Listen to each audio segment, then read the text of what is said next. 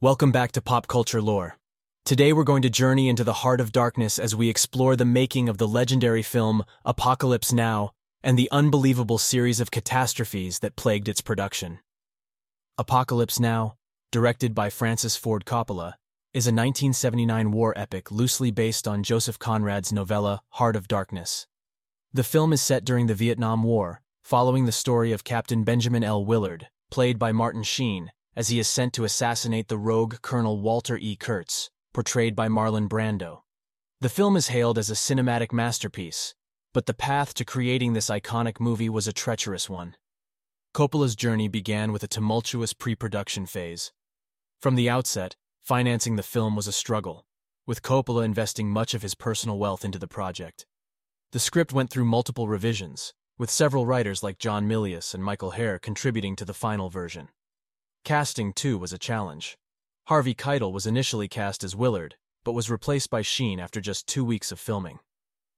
The production of Apocalypse Now was nothing short of a nightmare.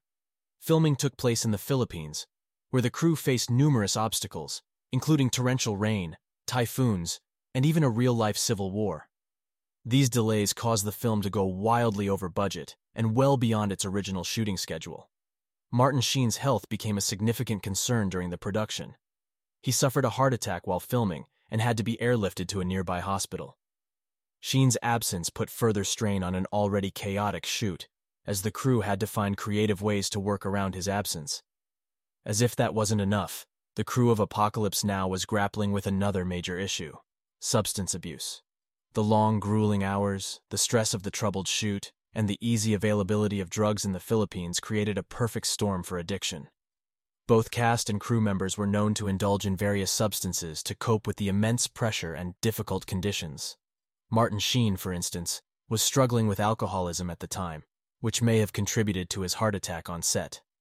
Dennis Hopper, who played the unhinged photojournalist, was also notorious for his drug use during the filming.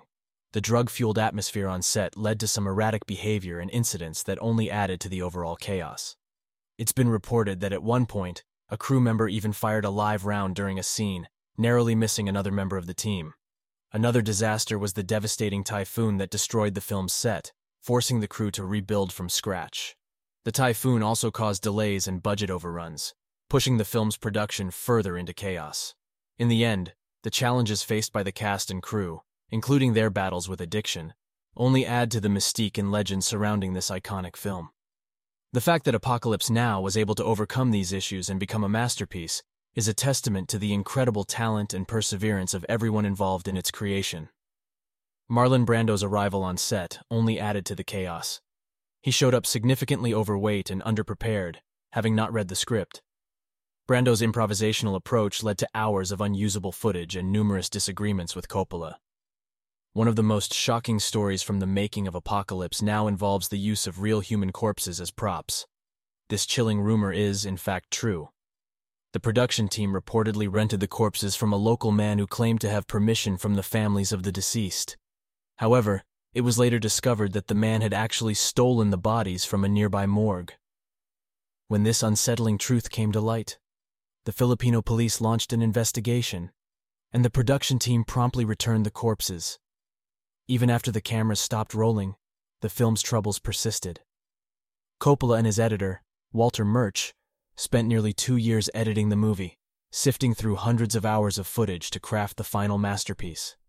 During this time, Coppola faced immense pressure from the studio, which was eager to recoup its investment. He even mortgaged his home and vineyard to ensure the film's completion. In the face of unimaginable challenges and setbacks, Apocalypse Now emerged as a groundbreaking and influential film that has left an indelible mark on cinematic history. The stories of its tumultuous production, from the hazardous filming conditions and substance abuse to the use of real corpses as props, only serve to amplify the film's mystique and allure.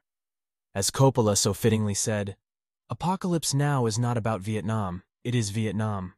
Thank you for joining us on this episode of Pop Culture Lore. Stay tuned for more fascinating stories from the world of pop culture. Until next time.